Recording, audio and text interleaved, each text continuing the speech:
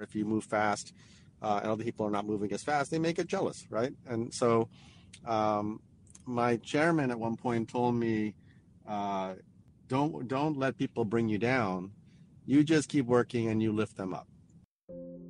When saving lives is what you do, your standards are anything but standard. In fact, you set them higher than most to deliver results that patients can depend on. You refuse to compromise. We couldn't agree more. We are Edwards Lifesciences, and like you, we believe that good is never good enough. Rising to the challenge of today's TAVR patients isn't just a mission, it's a commitment. And because you set a higher standard, we set our sights on meeting you there. Welcome to the higher standard, your standard. Learn more at edwardstavr.com.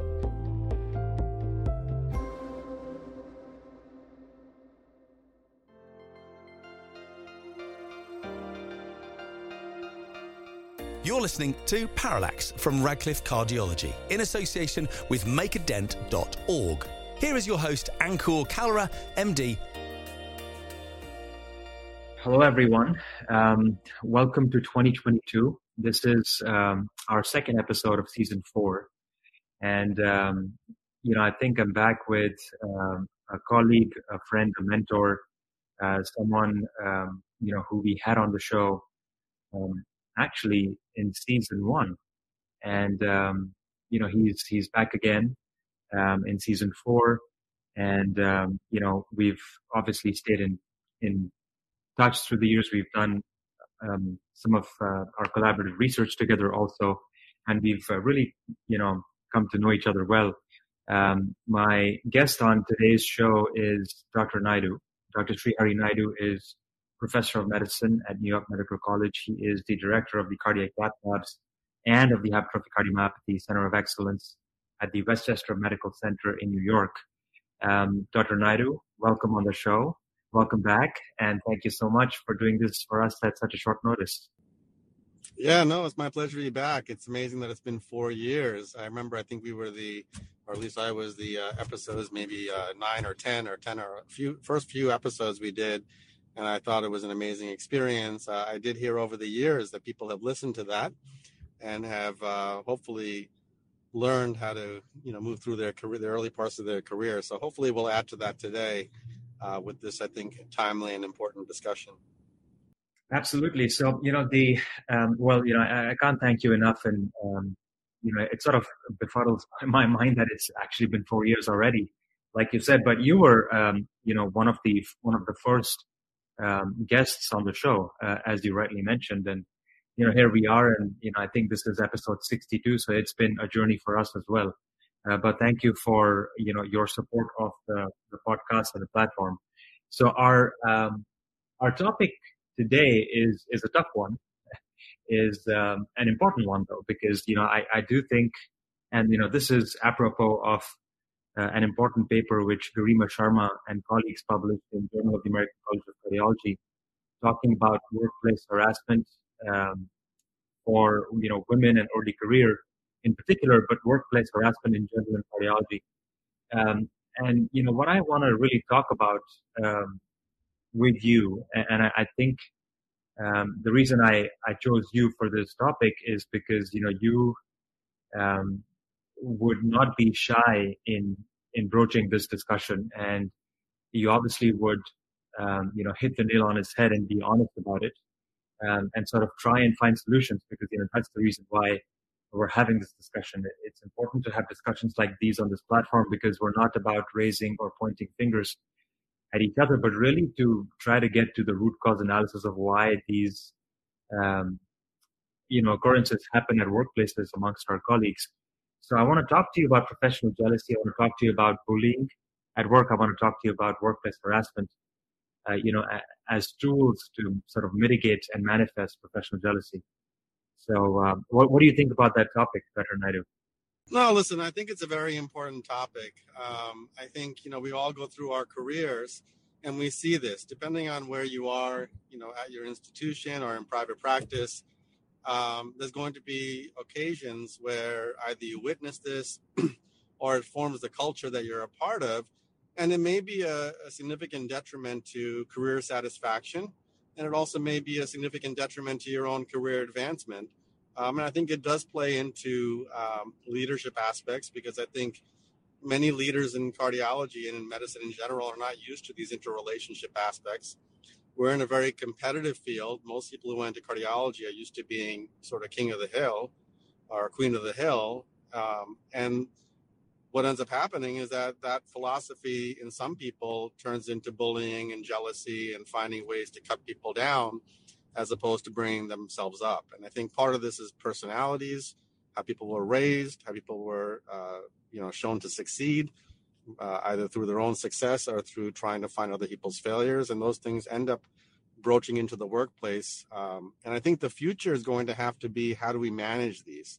And I think part of it is things that we as individuals can manage. We can manage ourselves, and we can try to manage the environment. And we can certainly, hopefully, hold leaders accountable for the culture that they create, so that they're able to build the skill sets to improve that culture and allow people to, really thrive at work, both individually and as a group. So that's I completely agree with ACC and everybody else who's in this, battle to try to change cardiology, because I think we definitely, have a job to do in society, but we can only do that if we're very efficient and very productive as a team. And I do think that's kind of the way of the future, and it's about time that we addressed it. Those are kind of my, initial preamble into this. Yeah, no, excellent comments, and I'm gonna pick them one by one and sort of take a deep dive. You mentioned about personalities. Well, first off, granted, cardiology is an extremely competitive field, and I think, I shouldn't say I think, I know that, people who match into cardiovascular disease fellowship programs are top of the class and, usually very competitive, have well-rounded CVs and, want to do, look, not saying that other specialties are not competitive or not important, but, cardiology, requires a certain mindset. And, it's a great point and a valid comment that you made, that, these individuals are driven and want to succeed and want to do well for themselves. And then when you put all these highly competitive individuals together, whether it's a fellowship program or whether it's a division or a department of cardiovascular medicine or cardiology within the Department of Medicine, then, how these people interact with each other, can become challenging. And, as has been shown in data, by the paper that I mentioned earlier, unfortunately leads to workplace harassment and bullying. I do think these are manifestations of professional jealousy, but you brought up an interesting point of how people are raised and, how they are shown to succeed. And I think, I do think that's one of the key elements of this discussion, and that is, how you see success, how you define success, and what success means to you as an individual. Can you extrapolate on that a little bit, Dr. Naidu? Because I do think that's extremely important for us to discuss and talk about. Yeah, I think in everything, we're talking about, maturity in a way, which is how do you make sure that you keep your eye on the prize. All these sayings are about how to not get distracted by everything around you. And, I think one of the challenges is that people know where they want to go. And then what you're talking about is other people trying to cut you down and, steer you off that path. So how do you keep yourself on the path in that environment? Well, one thing, of course, is to make the environment better. And we just talked about that. There's going to be ways to do that: better leadership, better environments, cultural awareness, mitigation strategies, confrontation, all those things. But those take a lot of time. So in the meantime, as that is happening, you still have to find ways to make sure that you can continue to keep your eye on the prize. So that means focusing on, where you want to go, and trying to be very cognizant of the behavior around you that might be trying to pull you down, either directly or indirectly, or on purpose or not on purpose. So what do I mean by that? I mean that people will see what you're doing, and if you happen to be doing a good job, and I'm a firm believer that pretty much everybody in cardiology is doing something great and has something that somebody else is jealous about, right? So we're not all great at everything, so everybody has talents that are better than everybody else around you, and hopefully you're focusing on those talents and moving yourself in that direction, but that'll engender some jealousy. So when people get jealous, they're either motivated internally to try to compete and do better themselves, or they act out that jealousy in ways that are counterproductive for the culture and for each other and for you. And that jealousy acting out could be indirect. What I typically see oftentimes, and I've been at multiple hospitals and I see this, is people will poke fun at the person. They will make sarcastic comments about things that could be funny, but also could be meant and are meant to put that person down and sort of take the wind out of their sails. And if that's done a little bit at a time and multiple times, the person gets demoralized and they burn out and they decide that it's just not right for them, or they start buying into that maybe they're not going to be successful.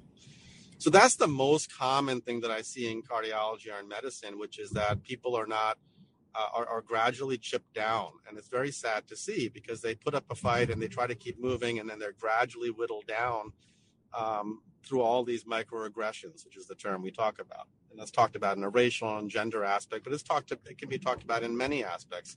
Any types of minor aggressions that cause you to eventually lose motivation and derail your career or your well-being. So I think, how do you get around that? Well, I think it's important for other people in the environment to confront that and say, hey, that wasn't cool, or I heard that and that is that's not appropriate in this environment. So this is not the culture I want to set. But that takes very strong leadership who is willing to confront people in a way that's delicate, so that everybody saves face, but that people realize what behavior can and can't be tolerated in the environment. I pride myself on that as much as, I think so, because I'm pretty aware of it. And I think I have the personality to be able to confront people in a way that is not too challenging of them, but rather basically saying, hey, that's not cool. And I know I know why you did that, but I think you could do better. And I think if that's said, then everybody grows. What tends not to happen is those things are not said, and then under the nose of the leader, these things are all happening behind the scenes, and it sets up a situation where there's cliques. And that's the other part of bullying. Bullying happens in another way, which is that cliques are set up. So in most hospitals, and you see this even in staff, in office staff, or in the cath lab, or other areas where there's people working together, you'll get people who bundle themselves up into different groups. And either some people join a group where they don't want to be poked fun at, so they join the group that's poking fun. So they're not on the poking fun up side. They're on the side that kind of stays quiet and allows people to be poked fun. So that's the silent majority, maybe, but it's not admirable, but people do it. They want to stay under the radar. And then the other side is people in another clique that is trying to do their best job, but get whittled down. And so, it's hard, because the cliques are usually formed by a couple, alpha type personalities who, you're either with me or you're against me, and that's how they were raised. So that comes up to how people were raised. You oftentimes have some people very mature who, as I mentioned, try to just make themselves better. And if they see somebody else that's doing a great job, like, wow, I want to do that. How can I do that? Well, how can I make myself be able to do that kind of stuff? And let me learn from that person. Let me ask that person how they're doing that, and then figure out how to make yourself better and keep on succeeding. And then there's other people who see that and say, well, I'm jealous of that, and I can't do that, or I won't do that, or I'm not going to put the time and effort into doing that. And so I just rather that person doesn't do that. And so they find ways to do all those aggressions to bring that person down. So that's the kind of bullying I see. It's usually not bullying like you see on the playground in school where somebody's getting, their butt kicked. This is bullying that is passive aggressive bullying, but can be quite mean, over time. And this kind of bullying is sad. And I think it's very important for those of us in leadership positions to set the tone of the place. And I've done that in the labs that I've been a part of. And cath labs are notorious for having, larger than life personalities. So how do you get them all thinking of themselves as a team where they all benefit from each other, rather than a situation where they only benefit if somebody else doesn't benefit? And that's really the trick of getting rid of bullying and harassment in the workplace, is showing very obviously how each person in the environment is better off because of every other person in the environment. Now, the last point I'll make as a leader, though, is that only works if everybody is better off with everybody else there. And I do think one thing that's probably that I'm going to say that's a little controversial is that I think leaders should do a better job of curating who's on their team. I think we're very good at hiring. We never fire.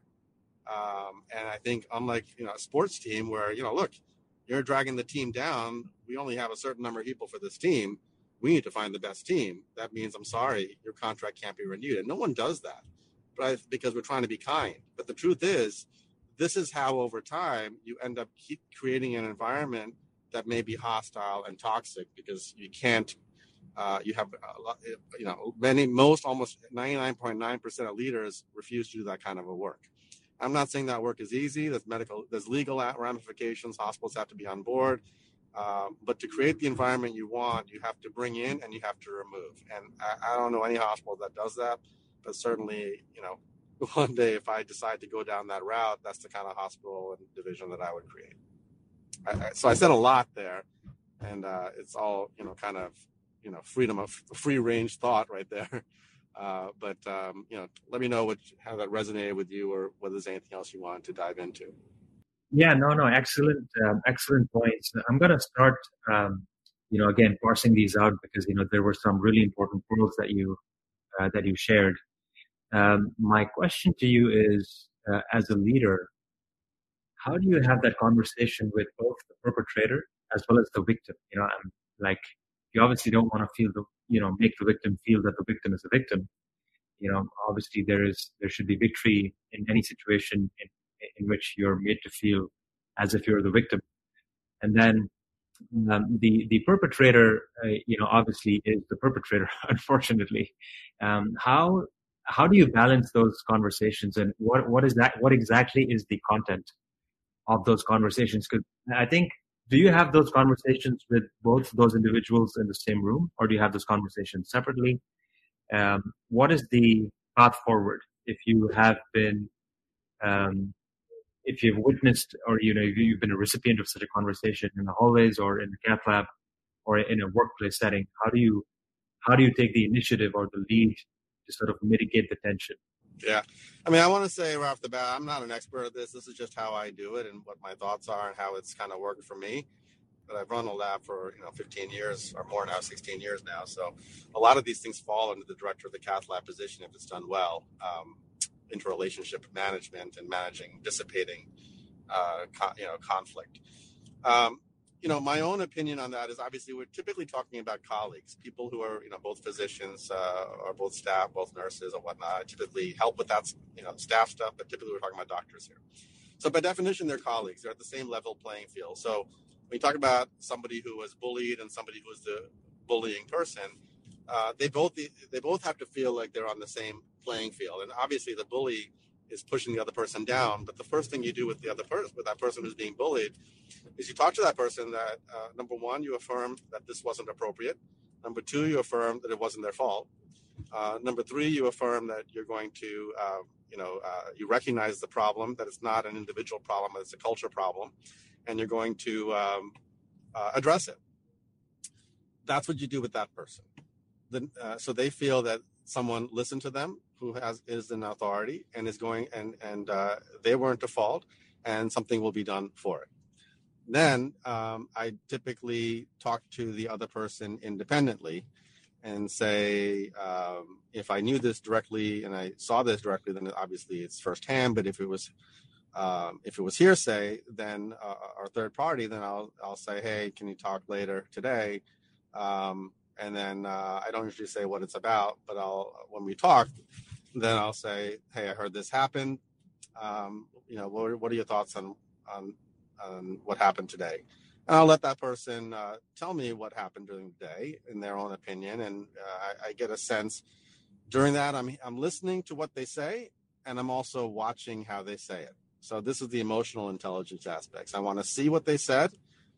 I want to see their interpretation of that, and I want to see their body language in terms of whether they feel righteous or feel like they were trying to bully. I'm going to get that sense. And so I'll talk to the person about if it seems like that was what happened and it was above and beyond what we want in this culture, inappropriate behavior, then it is, then we state it as such. This was inappropriate. This is not the culture this is not the behavior we agreed upon in this department or in this cath lab or wherever you're in charge of. I don't want to, I don't want that happening again. You got to be very explicit about these things. And then, yes, then you address why they were doing that. And then, you take it as far as it goes. But a lot of that has to do with how emotionally intelligent that person is and how far they can take it. What really helps in those situations, honestly, is the leader has to have the gravitas and the respect of both parties. And this is also where leadership breaks down, which is that people are thrust into leadership positions and they may not be ready. So, I was put in, and you were also in director roles pretty early. And there's no way I had this emotional intelligence back then. I was scared to confront people. I didn't know how to really do it.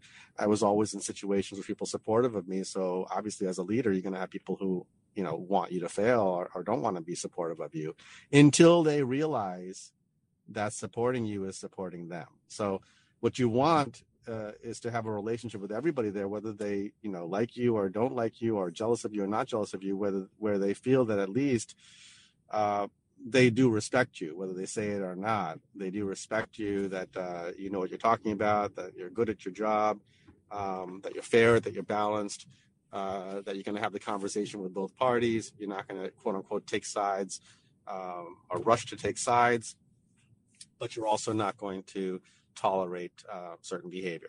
And that also comes down to what kind of behavior you project.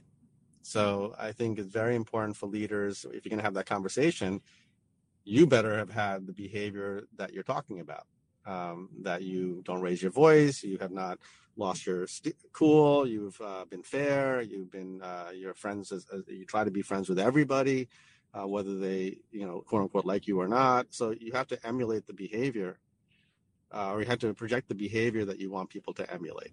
And if you've done all those things and you're willing to have these conversations, then usually things can dissipate. Now, you may never solve the whole problem because some people will continue to be jealous and continue to act out. And if that happens, that's where, over time you show that there's a track record of that. And I think that those people have to part ways. And again, I don't think people do it, but I think that's the way has to happen. I mean, we can't maintain a non-hostile culture while you keep hostile people. That's a problem. It's just not possible. So we have to be tougher as a business to maintain that, which means administrators have to work with us on that aspect. And, you can't just be fired because you're not bringing in an RVU. You have to be able to be let go because you're not good for the team. And I think that's going to have to happen. But what I'm talking about before that is ways to mitigate all that. And I do think that if people think that they're not quite so invaluable and they can't be let go for unprofessional behavior like this, then it breeds a situation where they're more blatant about it and carefree about doing those things. Whereas if they know that there's some consequence to this, then they will behave better and they will find ways to improve their behavior over time and actually grow later in life, which is obviously, as you know, very hard to do for most people. Yeah, no, absolutely. And then what is the conversation you have with the person who, is the supposed victim? I mean, I don't want to use that word. I don't like using that word because I think, like victim is how you perceive. No, I mean, the target. I wouldn't say victim. It's just the target of an attack, right?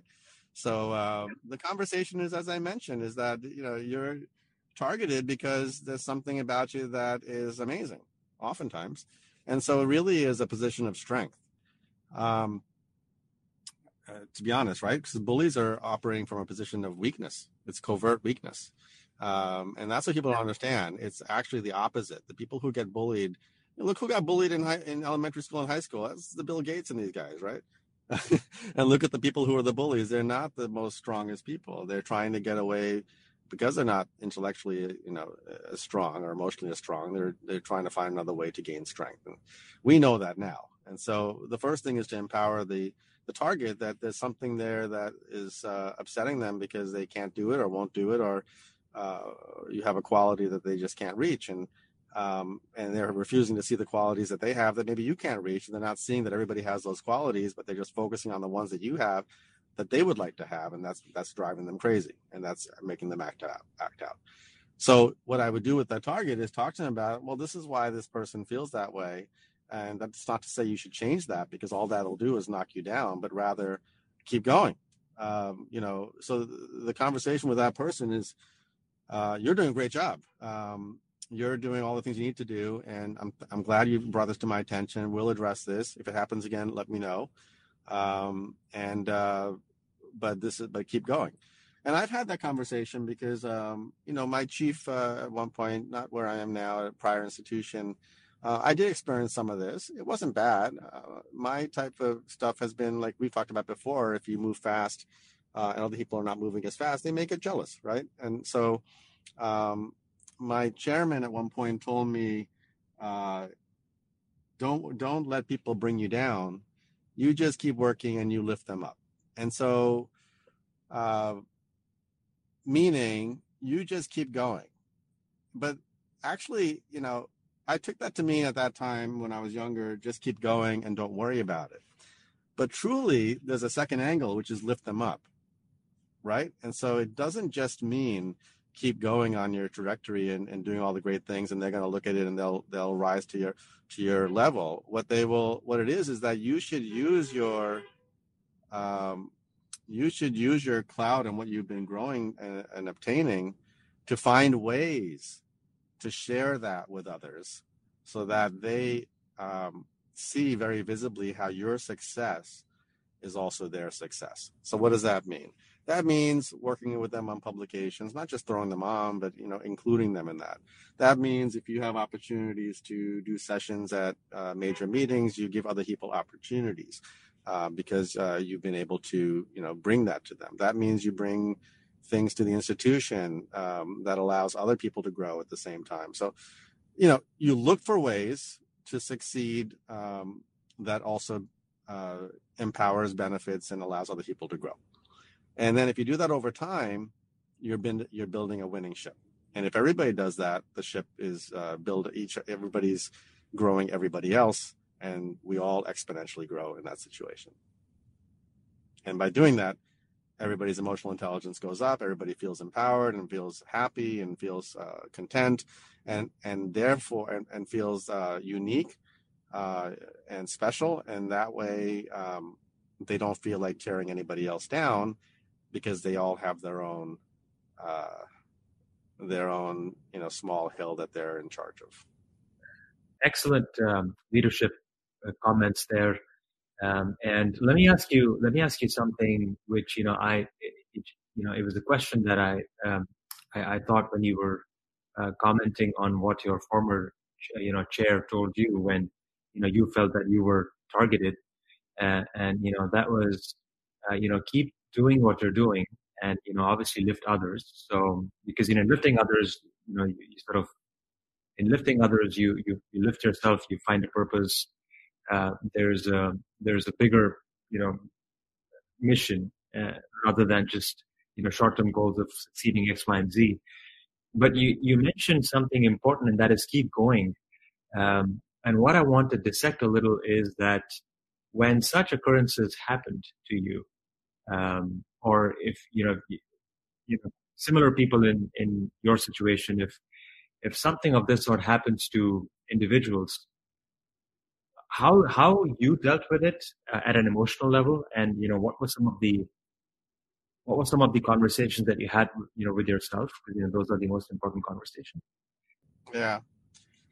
I think a lot of this has to do with your own sense of security, right? Like, how well can you self-heal? How well can you uh, look at something that happened and put it in the context of why it happened without blaming yourself for it happening? Um, and I think that's the key. A lot of people blame themselves for things that happen. I must have done something wrong to offend this person, or, what can I do to make this person like me or love me or happy? It's the same stuff we have in personal relationships, right? We have these same struggles. These are interrelationships. And I think we tend to fall into the same problems in those relationships. So if you tend to blame yourself when something happens, you're going to blame yourself in your personal relationship. You're going to blame yourself here. So I think you got to develop those skill sets to realize that when things happen, put them in the context of what percent is your fault and what percent is the other person's fault. And you can't control the other person's fault or the other person's perception or the other person's reality of what happened, but you can certainly control yours, and you can also certainly control explaining what the intention of what you did is. So, basically when these things happen, look at it. So what percent of it was your fault? What can you change that could make it better the next time of your percent fault, not theirs? And then how can you, to the best of your ability, show the other person over time, that they were mistaken in either your intention or what you're planning to do for the group or for yourself or for everybody. And then, if you're asking me, do you feel sad or do you feel upset? Absolutely. When these things happen, everybody feels upset.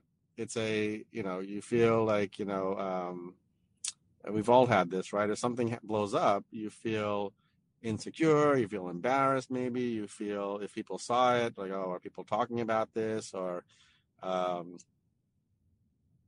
it just, it puts a dark cloud on the day. You just want to get out of there or whatnot. But the truth is, this happens to everybody, right? So it's not unique. And so people have short memories. You got to move on with your day, and nobody remembers things that, in 15 minutes, later on. And so I think just internalizing, putting in context, realizing, whether it was your fault, what part of it, what you could have done differently. So that empowers you so that, it's not going to, at least that part of it won't happen again. But then if it's mostly other stuff, then yeah, that makes you feel bad, but then you have to feel that the institution or the environment or the person you told is going to do something about it. And that goes back to what I talked before in terms of that conflict resolution aspect. I mean, obviously, if you have other significant others, go home to talk about, and then try to tell them what happened. And, everybody has different coping styles, whether they want to share those things or whether they want to do it themselves internally. That's all. Each person has their own way of dealing with things that happen that upset them at work. So I think you have to call upon those coping mechanisms. Yeah. So, the final maybe 8-10 minutes, I want to focus on. So, great comments. Thanks for a great discussion on a tough topic. I want to focus the final few minutes of this discussion on what you think is lacking, at maybe at a societal level within our field of cardiovascular medicine, interventional cardiology, and B, what you think could be done to better sensitize, colleagues, individuals, professionals within cardiovascular medicine and interventional cardiology or other subspecialties within cardiovascular medicine, so that we can have better workplace environment. Yeah, I think we need more leadership training. Everybody wants to be a director without realizing at all how much work goes into being a director. There's all those buckets. There's quality, there's interrelations, industry relations, there's efficiency, there's cost centers, there's STEMI management. There's so many things, but they all want to be director but have no clue how to do all those things. And then they're thrust into those roles and can't manage it. And then the place is managed, like Lord of the Flies. So I think we need better leadership training that deals with this aspect, which is how to create a culture. Part of it is how to create a culture that is a growing culture where people can succeed and be efficient and all be part of the team. And if you do all that, then everything rises. The hospital's happier, the staff, the nurses are happier. They don't want to see the doctors fighting. It just causes them to fight because they start going into different cliques on which team they're on, right? So I think we need that. So we've done tons of boot camps and training and leadership stuff, not leadership, cath lab director stuff, but it all focused on the nuts and bolts of the job without, I think, focusing on this aspect. So I think ACC and SCAI probably should have training in this, or at least offer training in conflict resolution. And I do know actually there's a survey going around about this. So you're going to see it probably on the quality improvement SCAI committee. There is a survey that they're tackling this issue of conflicts in the cath lab, at least. I know this Parallax is larger than the cath lab, but I can tell you that SCAI is looking at this topic, and there's a survey that I saw that is in development. It's probably near completion, but it goes through this: where are the conflicts happening? Why are the conflicts happening? So that you can funnel that into some kind of way to teach people what to look for. What are the common things that happen? Common strategies to mitigate them and to grow past them, and that all needs to get out there to the leaders in cardiology, because I think we can be so much more productive if we didn't have this. This is so distracting to the mission and to our own, RVU development and productivity and success as academic or private practice careers. It definitely detracts both emotionally as well as, objectively from the job. And so I think there's a lot of waste. This is a waste in the system. It's a lot of distraction that wastes the system and makes us fight amongst ourselves. And I think a lot can be gained from that, not just in terms of making our jobs better, but also in our ability to organize as a community to, really fight the real problems, which are outside of cardiology or outside of medicine that limit, how effective we can be in healthcare. And we see that on the global scale right now, that we are a small voice in a healthcare industry, and it's probably because we're all fighting amongst ourselves. So I think, I think we need to go in that direction, because that's what also the pandemic showed us, that we need to organize. And the first part of organizing is actually not fighting each other. And so we need to do that within each of the specialties, then as a group, all the specialties together, and then as an organized medicine. So I think that's where the future is going, but it starts in each of the workplaces. Yeah, no, I mean, I wish doctors were a collective, one voice and a uniform voice. And, unfortunately, we're not there yet, but we obviously can aspire to be there. Because, from the outside, we're viewed as a healthcare industry, like you said. And, there's a lot of infighting, and we're not making any headway. We're also not making a rosy picture of, who we are as a healthcare, provider workforce. So, are there any, you mentioned boot camps, perhaps with the cath lab stuff or perhaps with the fellows, but are there any departmental-wide initiatives or actions or programs that you've run, or you aspire to run, or you've proposed, or are currently working on, which address this issue head on? Because again, it's a tough topic to broach, it's a tough topic to discuss, but it's ubiquitous, as you and I know, and it's omnipresent. The data show it, but why aren't we tackling it more head on? Well, I think it's just happening now. I think the women in medicine groups, women in cardiology groups are doing this. I mean, I know at least in the New York ACC chapter, we're putting together a grant with Pennsylvania chapter to look at training for women in cardiology about these kinds of negotiation skills or conflict resolution skills and that kind of stuff. So this is the other angle, which is if you're not the leader, but you're on the ground floor experiencing these things, how do you manage through them? So that has to happen. And on the other side, the leadership aspect has to happen. I think there's a lot of light on it now, also because of racial tensions. And, we're not immune to racial things also, and to gender problems also. And, we all grew up all over the world with our own biases. And, you and I are both Indian. Indians have their own biases too. If you went to India, there's lots of discrimination against other people. And so this is everywhere. And it's going to also be in the microcosm of cardiology and medicine and every place else. So these things all play into it. We have to, learn to live together, not have our biases come to bear.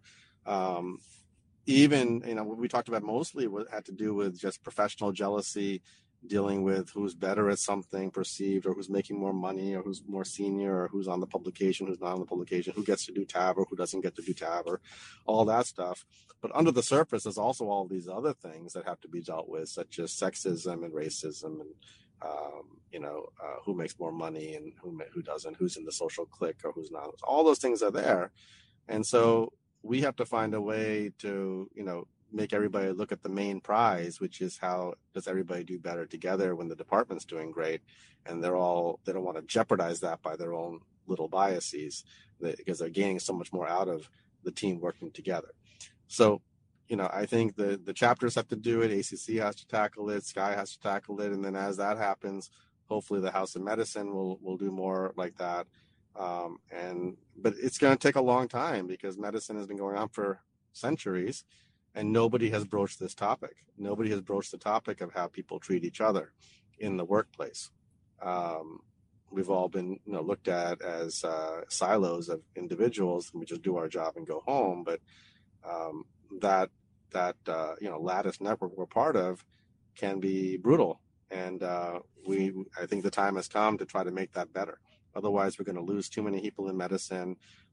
Certainly, we're going to lose a lot of women. We see that all the time. And I think other races will follow, and other things will follow if we can't nurture the environment that is better for everybody. Absolutely. Dr. Naidu, thank you so much for such a great discussion. You raised some incredible points. I'm going to have to listen to this again and, make notes as I'm listening to you, because, while I was making some notes here to ask you follow-up questions, I think the discussion is extremely rich, and there's a lot to learn, and obviously a lot to reflect as to how we conduct ourselves at our workplace environments, and what we can do at an individual level if we see a colleague either perpetrating or being a target, and then how to just foster a healthy working environment as we move forward, in cardiovascular medicine, not only scientifically, but also as a society, as colleagues. So thank you again for your pearls and your wisdom, and thanks again for doing this for us. Any closing remarks? No, I just want to thank you for broaching the topic. I will say that I didn't know where we're going to go with this, and you're right. It's not an easy topic to dive into, and most people probably wouldn't want to. But I think that it is important. I think you're doing a great job here by getting this out there. It'd be nice. I think you're going to put this on Twitter and other places. Hopefully we'll get some comments from people to share their experiences in a fairly anonymous way, but so that we can all grow from this. And I think it starts with these conversations, and hopefully we'll get more. Thank you again. We hope you enjoyed today's podcast, produced by Radcliffe Cardiology in association with makeadent.org. We aim to bring you a new angle of all things cardiology every second week. Review us on your favourite podcast app, or send your comments or questions to podcast@radcliffe-group.com.